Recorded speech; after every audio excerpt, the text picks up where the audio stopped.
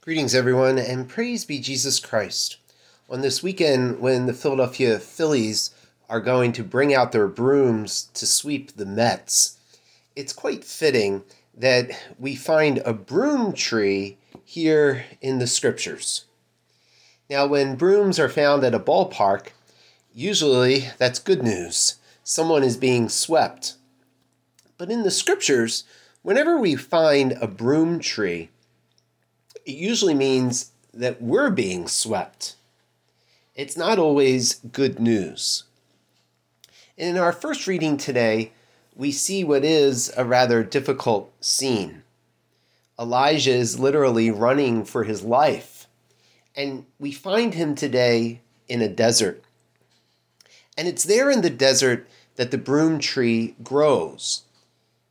It provides shelter and shade.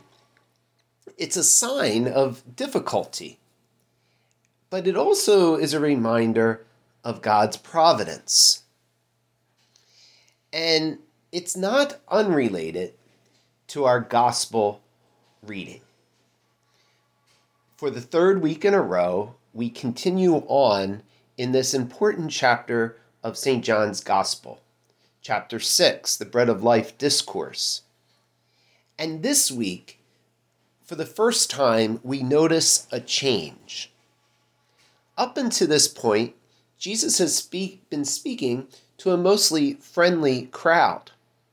He's worked a miracle for them, and last week we saw that they continue to follow him. They even ask him questions, which is terrific. God loves it when we ask him questions, but this week it's different. And rather than asking God questions, the crowd begins to question God. They wonder, where is he from? They doubt his teaching, his very identity, and even his word. And in hearing all of this commotion, Jesus says two things. Number one, stop murmuring. And number two, he speaks beautifully as to who he really is. The living bread, the Father's Son, the one in whom we find life eternal. The word murmur is a familiar word to all of us, and it's familiar in the Old Testament, and as we see today, even in the New Testament, people murmur. The nuns used to teach us that this is an example of onomatopoeia, a word that sounds like what it means. Webster says to murmur is to complain in low tones.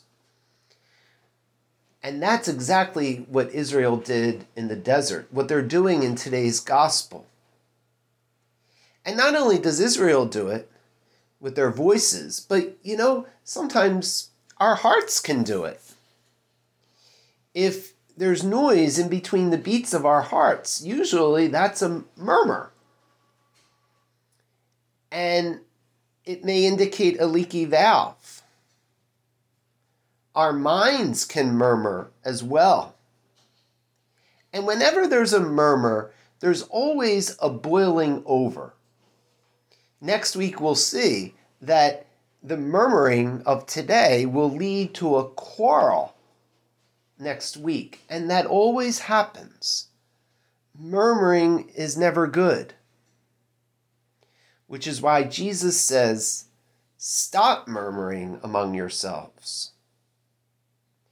And once saying that, the remainder of the 8 verses, we hear Jesus speaking beautiful words, that everyone who listens to my Father and learns from him comes to me.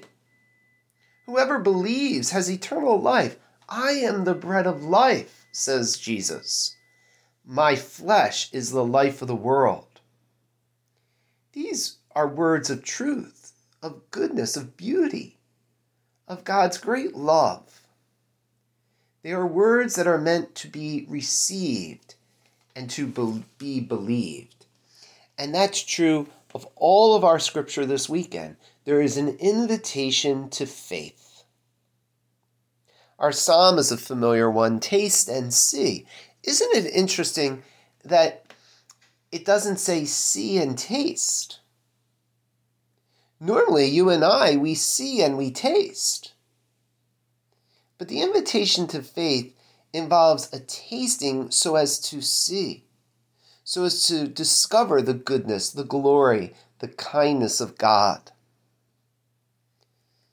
Taste and see, believe, and know that He is Lord.